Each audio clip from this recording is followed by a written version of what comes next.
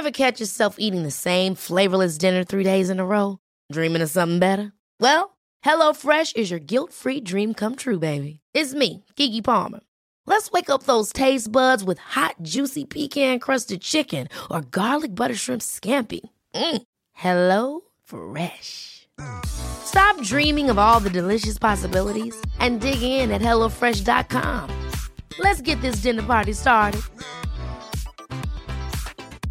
Many of us have those stubborn pounds that seem impossible to lose, no matter how good we eat or how hard we work out. My solution is PlushCare. PlushCare is a leading telehealth provider with doctors who are there for you day and night to partner with you in your weight loss journey. They can prescribe FDA-approved weight loss medications like Wegovy and Zepbound for those who qualify. Plus, they accept most insurance plans. To get started, visit plushcare.com/weightloss. That's plushcare.com/weightloss.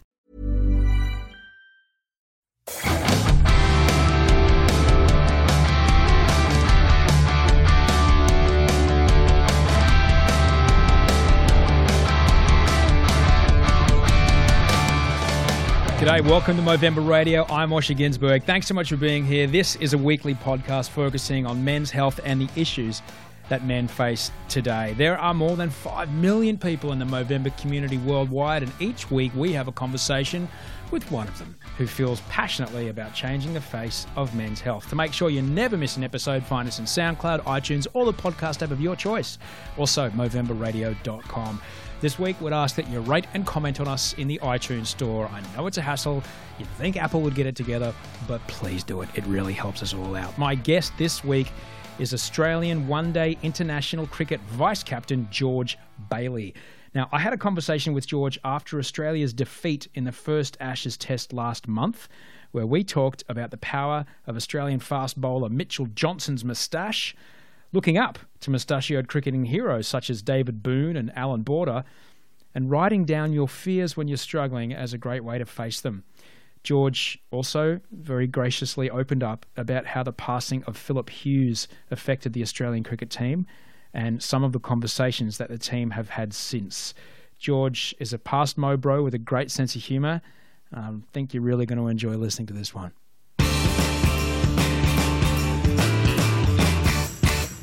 You're in the UK right now because the Ashes tour is going on. It's quite exciting over there, isn't it? It is, absolutely. Yeah, it's and I think it's been made more interesting by the fact that England have won that first game. So it's piqued everyone's interest a little.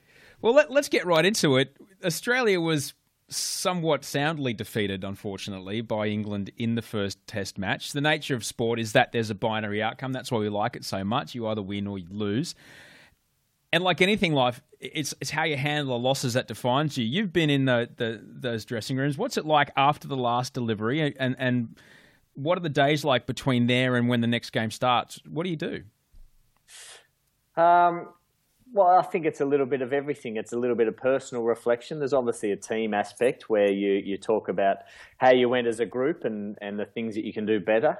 But cricket, like a lot of things, it's interesting because you're working as a team, but at the end of the day, it's quite an individual sport. So if you go away and reflect and then vow to do better, or obviously train to do better and then go out and perform, then there's every chance that the team will have a better outcome in the next game. So it's one of those.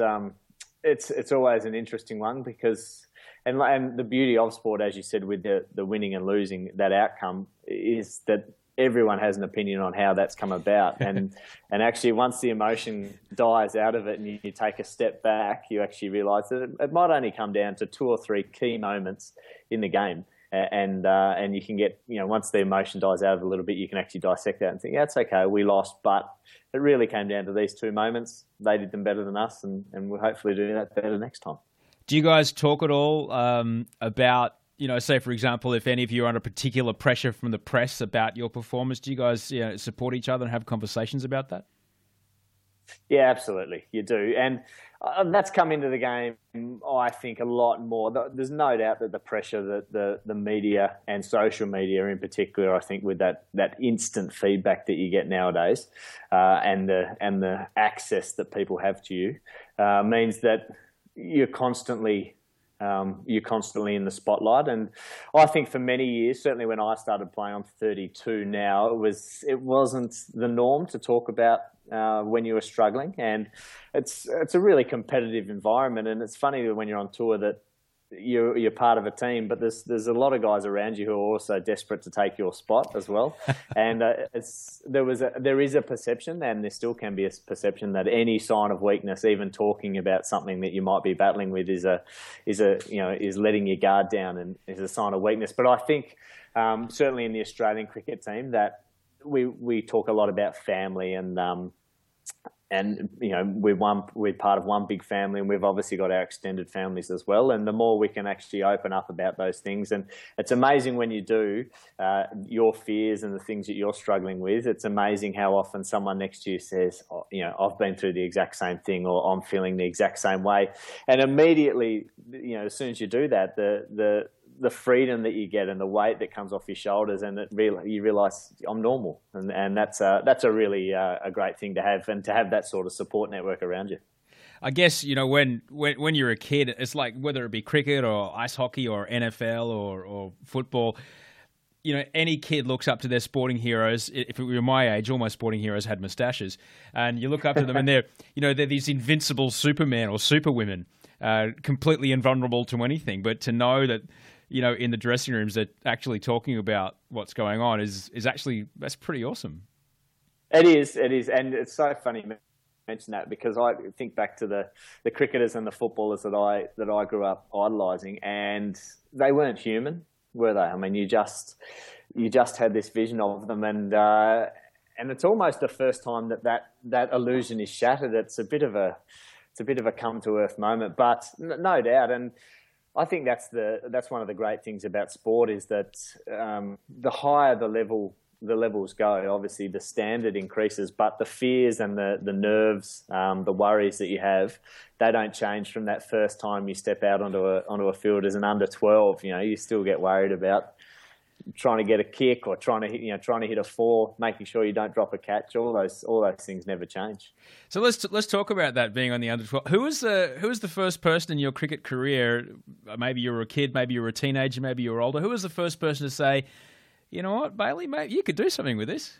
I think it was probably my father who realised that, and he was both my parents were particularly supportive. But in funny ways, we grew up on a little farm in Tasmania, and I think Mum got sick of me banging tennis balls against the side of the house. So Dad sort of built me a purpose-built little concrete cricket pitch out the back with a little wall, so I could spend hours honing the craft, as it is, and trying to get pet sheep to field in the correct positions by leaving strategic bales of hay and things like that, which they weren't particularly accommodating about. But it's funny you mentioned the moustache thing, because all the time, obviously being Tasmanian, there was a lot of David Boone playing. He was very hard to get out. Alan Border was another who had a terrific moustache. He was always featuring heavily in those backyard games as well. Yeah, Alan Border actually used to shop at the supermarket down the road from me, and he was a god of Australian cricket, and it's actually pretty strange to see him in the flesh. When you see those cricketers back then before sunblock, when you see him in the light for the first time, you're like, what happened to you? Yeah, that's right. And I assume, Alan Border back then, was he just eating raw meat? Was that just pretty much cracking eggs in the aisle and having them raw? Yeah, pretty much. You captained Tasmania for a long time. What do you think you knew about leadership when you went into that role? Probably more than I knew, but I knew very little in terms of what I did know, if I think that makes sense. One of the best pieces of advice about captaincy I got from Dan Marsh, who was the departing captain, who's now the coach of Tasmania, was it's just something that you'll constantly get better at. The longer you do it, because I think every day you learn something about yourself and something about other people that can make you a better leader. But no doubt the biggest thing is just being empathy for other people and understanding that we're all so different, and we'll look at things in a slightly different way that will completely change how you approach a problem, how you approach going well, how you approach when you're struggling. So that's been a really fascinating journey for me, to actually step back and just try and listen more, understand more, and I think what I've found from that is that when you give guys a bit of space to come up with their own solutions, but knowing they've got a great support network around them in coaches and senior players, it's amazing how often they come up with great answers, and it's so much more powerful than the old lecturer or teacher just standing there telling them what to do. So that's something that I guess that empowering and letting guys grow and fail a little bit on their own has been a great thing for us. What was it like for you when you saw players your age or younger getting called up for from state level to play international while you are still in the domestic competition? How did you handle that? My journey like that is a little bit funny. I've always my biggest issue has always been self-belief.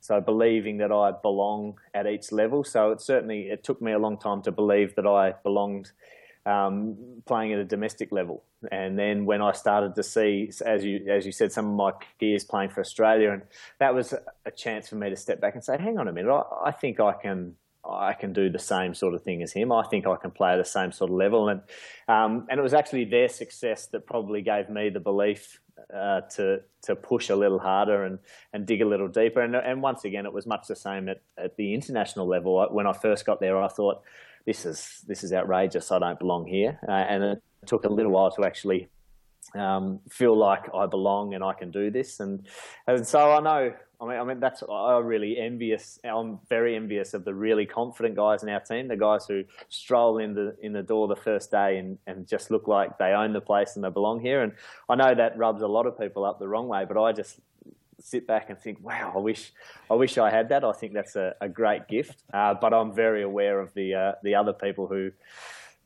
are constantly having those mind battles with themselves, which other people can see the greatness in them, but they can't quite see it themselves. Well, someone saw the greatness in you because you made your international debut as captain of Australia in 2012, the second player in history to do so, the first being the guy that was the captain for the very first ever test. So it's a pretty incredible achievement and an uncommon path to follow to that role. What was the reaction to your promotion amongst the general population of cricketers and the people above you, and how did you handle that? I was terrified internally, no doubt about it, and was thinking, and still think, what were they thinking? I mean, that's just an outrageous thing to do.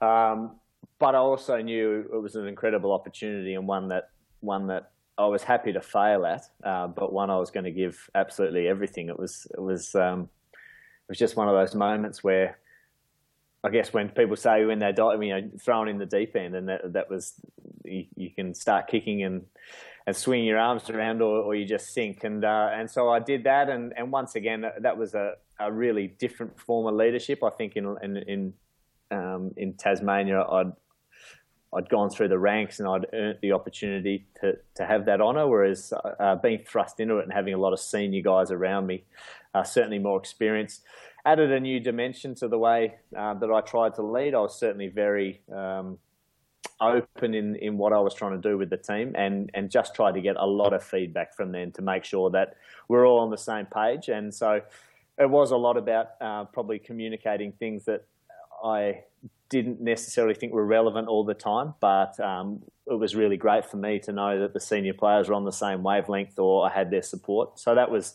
it was hard work, but ultimately very, very rewarding when I look back on it. As sportsmen, you're obviously very aware of your bodies when things aren't going well mechanically, but does that transfer across to when things aren't so peaceful between the ears? Absolutely, it does. And once again, I think you don't really notice that a lot until after the fact, and you sit back and you realise that a time in your life when cricket might not be going so well, and that translates into you having a couple of months of really ordinary sleep, and then suddenly that might be the time when you get a couple of funny injuries and things like that. And once again, that's the networks that we have around us to be actually to try and to raise that and to bring it up and talk about it, and also trying to find the time. International sport is a real bubble, and it's you actually forget what day of the week it is. It's either just a playing day, a travel day, or a training day. That's really the world you live in. So it's finding the time to sit back and spend a bit of time with the people you love, and spending a bit of time with yourself to make sure that you can just reflect and I guess check how you are going yourself, and get a little bit of that clarity back about what's normal and what feels normal. And certainly we're probably lucky in many respects in the fact that we play in a team where a lot of guys are going through the same sorts of things. So there's that network constantly around you. And once you do start to open up, it's amazing how many guys have been through the same things. And you can imagine how great it is when you talk about, a stressful situation you've been in, or how you're struggling to sleep before games, or, how you find it hard to talk to your. Many of us have those stubborn pounds that seem impossible to lose, no matter how good we eat or how hard we work out. My solution is PlushCare. PlushCare is a leading telehealth provider with doctors who are there for you day and night to partner with you in your weight loss journey. They can prescribe FDA-approved weight loss medications like Wegovy and Zepbound for those who qualify. Plus, they accept most insurance plans. To get started, visit plushcare.com/weightloss. That's plushcare.com/weightloss. Quality sleep is essential. That's why the Sleep Number Smart Bed is designed for your ever-evolving sleep needs. Need a bed that's firmer or softer on either side? Helps you sleep at a comfortable temperature? Sleep Number Smart Beds let you individualize your comfort, so you sleep better together. J.D. Power ranks Sleep Number number 1 in customer satisfaction with mattresses purchased in-store. And now, save 50% on the Sleep Number Limited Edition Smart Bed for a limited time. For J.D. Power 2023 award information, visit jdpower.com/awards. Only at a Sleep Number store or sleepnumber.com. Here's a cool fact. A crocodile can't stick out its tongue. Another cool fact, you can get short-term health insurance for a month or just under a year in some states. United Healthcare short-term insurance plans are designed for people who are between jobs, coming off their parents' plan, or turning a side hustle into a full-time gig. Underwritten by Golden Rule Insurance Company, they offer flexible, budget-friendly coverage with access to a nationwide network of doctors and hospitals. Get more cool facts about United Healthcare short-term plans at uh1.com.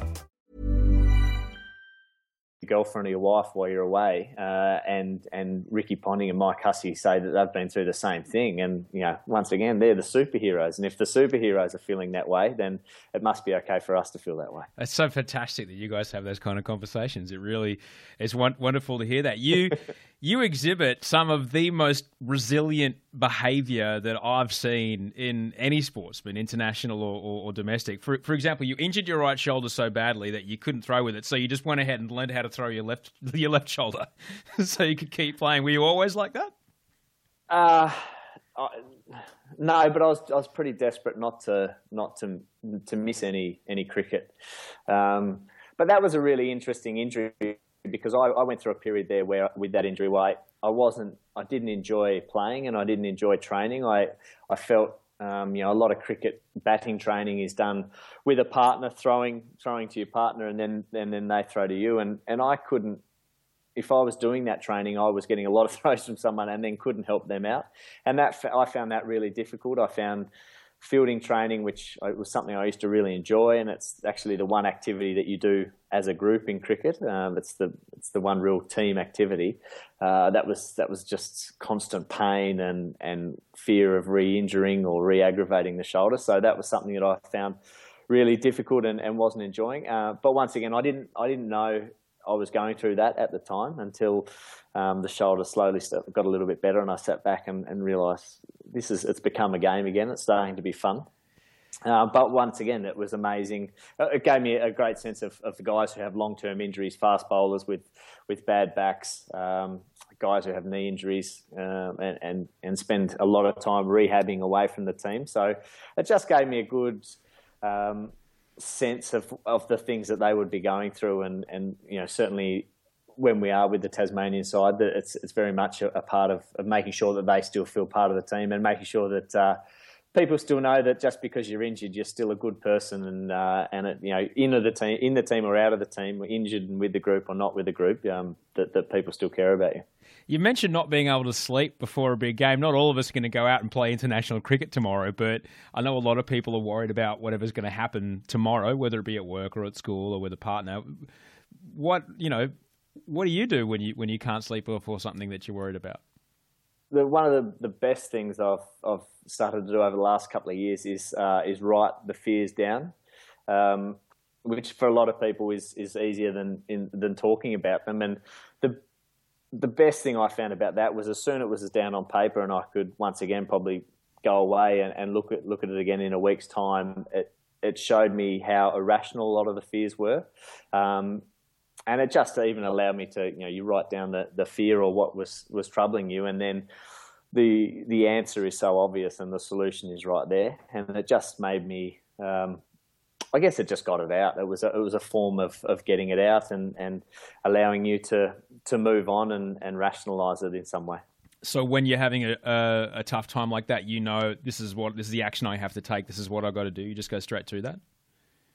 Yes, yeah, I certainly try to, and have tried to do that. And at the crux of it for us is just trying to remember that it is a game, and you do get lost up in that the scrutiny once again from the media or just the stress, I think, of being away from your family a lot. But at the end of the day, we are in a very fortunate position of being able to do something we love. I'm sure you're probably in the same boat, and I think there are a lot of people who don't have that opportunity. So that's a really important thing for me to be able to get back. And it's funny, the things that it's actually sometimes stepping away from cricket and going and spending time with friends and family, going back and even playing local grade cricket and getting back with your original mates who you first started playing with years and years ago, and just seeing the joy that you playing brings them. And that's something that's really important for me too. What have you learned about keeping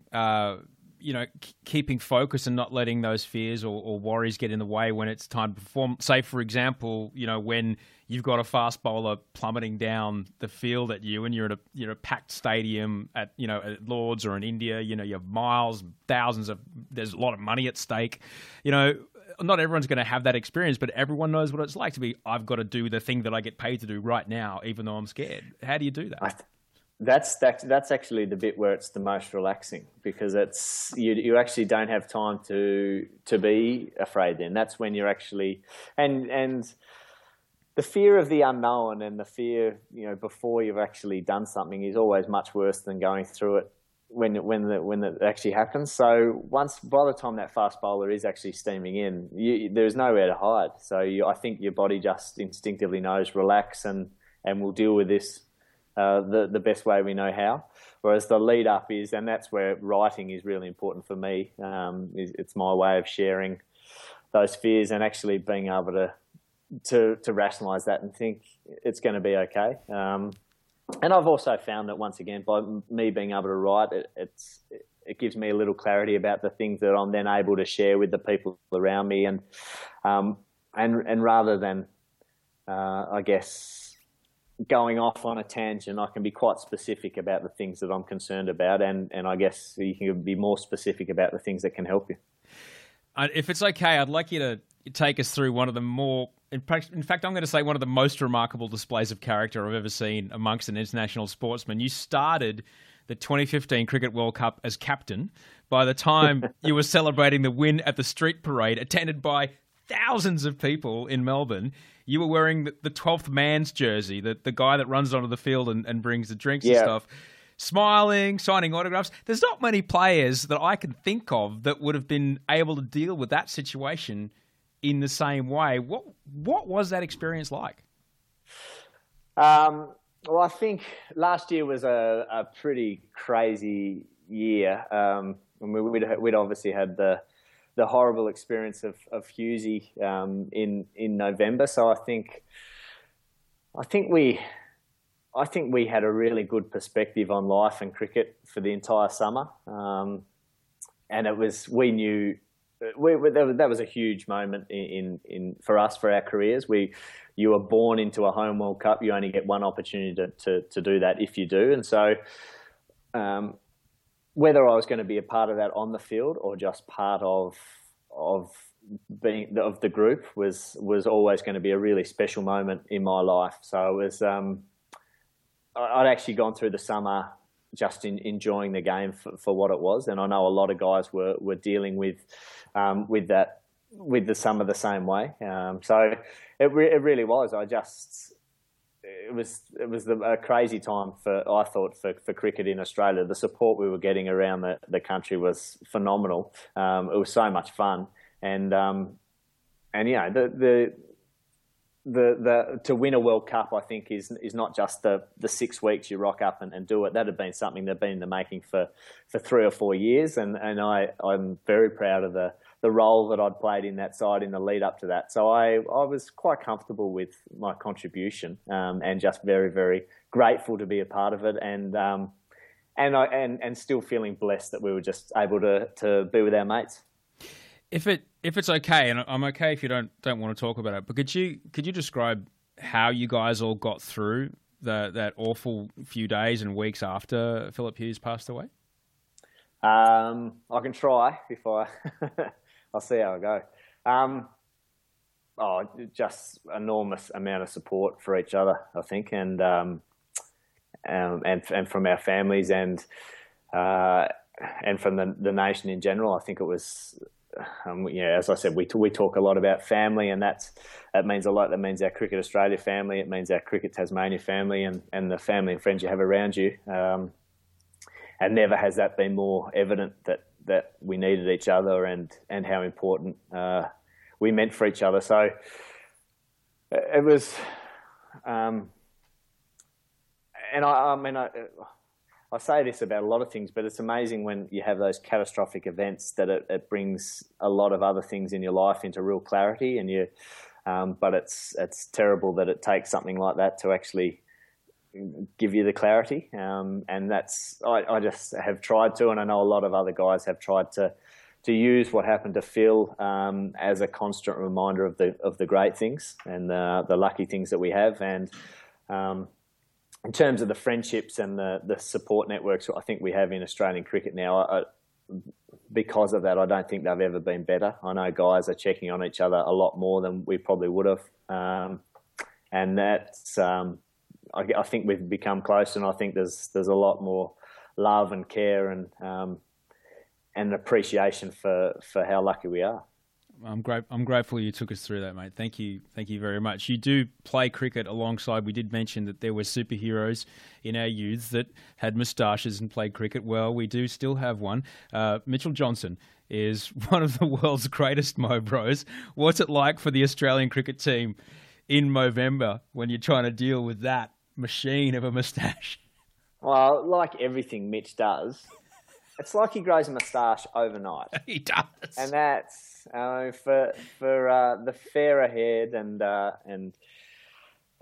guys like Steve Smith and myself. I mean, we need 10 years notice before we can start growing a moustache. It's not fair. I know one year that we had a crack at it in Tasmania. I got to about the 20th, I think, of November, and started using a friend's mascara just to get a little bit of colour, so at least people could, because it was that awkward moment when you see a girl and I think, I'm not sure if she's pregnant or not. People didn't even know, is George growing a moustache? Is he not? So when you see someone like Mitchell Johnson who just wakes up one day and says, I'm going to have a moustache, and then poof, there it is, on the back of him, then steaming in and bowling absolute thunderbolts. It's an impressive look, isn't it? What was it that drew you towards Movember? A really close mate in Tasmania had lost his father, and felt that this was a cause really close to his heart, and he got behind it in a big way and still does. The Tassie Mo Bros, they get involved. So it was just to support him and try and raise a little money. I think it's been, it's in a place like Tasmania, quite a small community where you do tend to know everyone. It's a wonderful a great thing, because it's amazing. Get back to that thing about so many people are going through the same issues or feeling the same thing, or if you aren't, then you know someone who can, and you can link them up and they can connect. That's a really important of a community like Tasmania. So that was the initial lure, but yeah, after that first year and the dismal failure of trying to grow a moustache, I've just had to be a sideline supporter. Mate, I know you're very busy. It's a big day for all you guys, so we'll get out of this. And I always ask the same 3 questions when we wrap this up. You mentioned the kind of moustache that you grow. What mow are you going to grow this year? Are you going to give it a shot? Absolutely. Yeah, why not? A very ordinary one. A dog's breakfast moustache, I think it'll be. All right, then.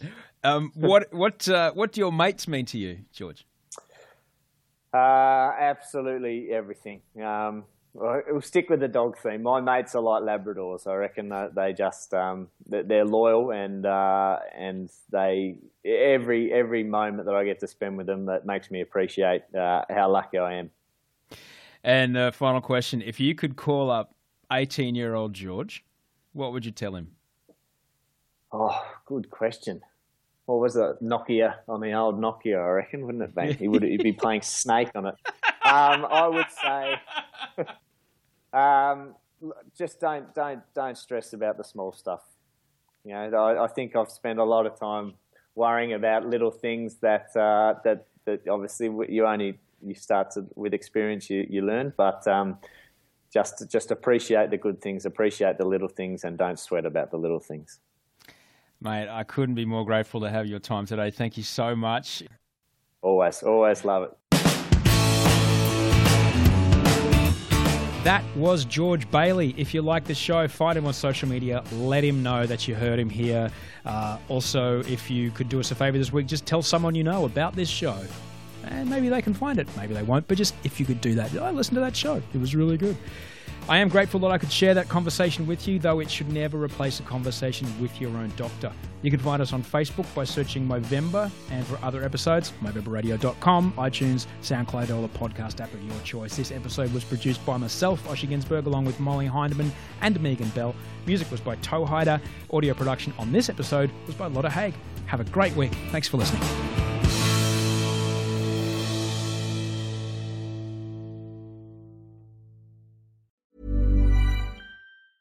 Ever catch yourself eating the same flavorless dinner 3 days in a row? Dreaming of something better? Well, HelloFresh is your guilt-free dream come true, baby. It's me, Keke Palmer. Let's wake up those taste buds with hot, juicy pecan-crusted chicken or garlic butter shrimp scampi. Hello Fresh. Stop dreaming of all the delicious possibilities and dig in at HelloFresh.com. Let's get this dinner party started. Hey, it's Paige DeSorbo from Giggly Squad. High quality fashion without the price tag. Say hello to Quince.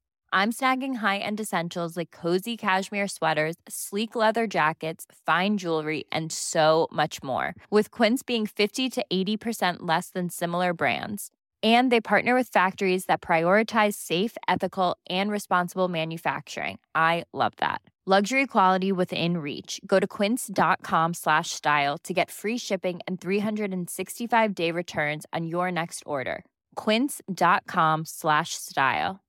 Imagine the softest sheets you've ever felt. Now imagine them getting even softer over time. That's what you'll feel with Boll & Branch's organic cotton sheets. In a recent customer survey, 96% replied that Boll & Branch sheets get softer with every wash. Start getting your best night's sleep in these sheets that get softer and softer for years to come. Try their sheets with a 30-night guarantee. Plus, get 15% off your first order at bollandbranch.com. Code BUTTERY. Exclusions apply. See site for details.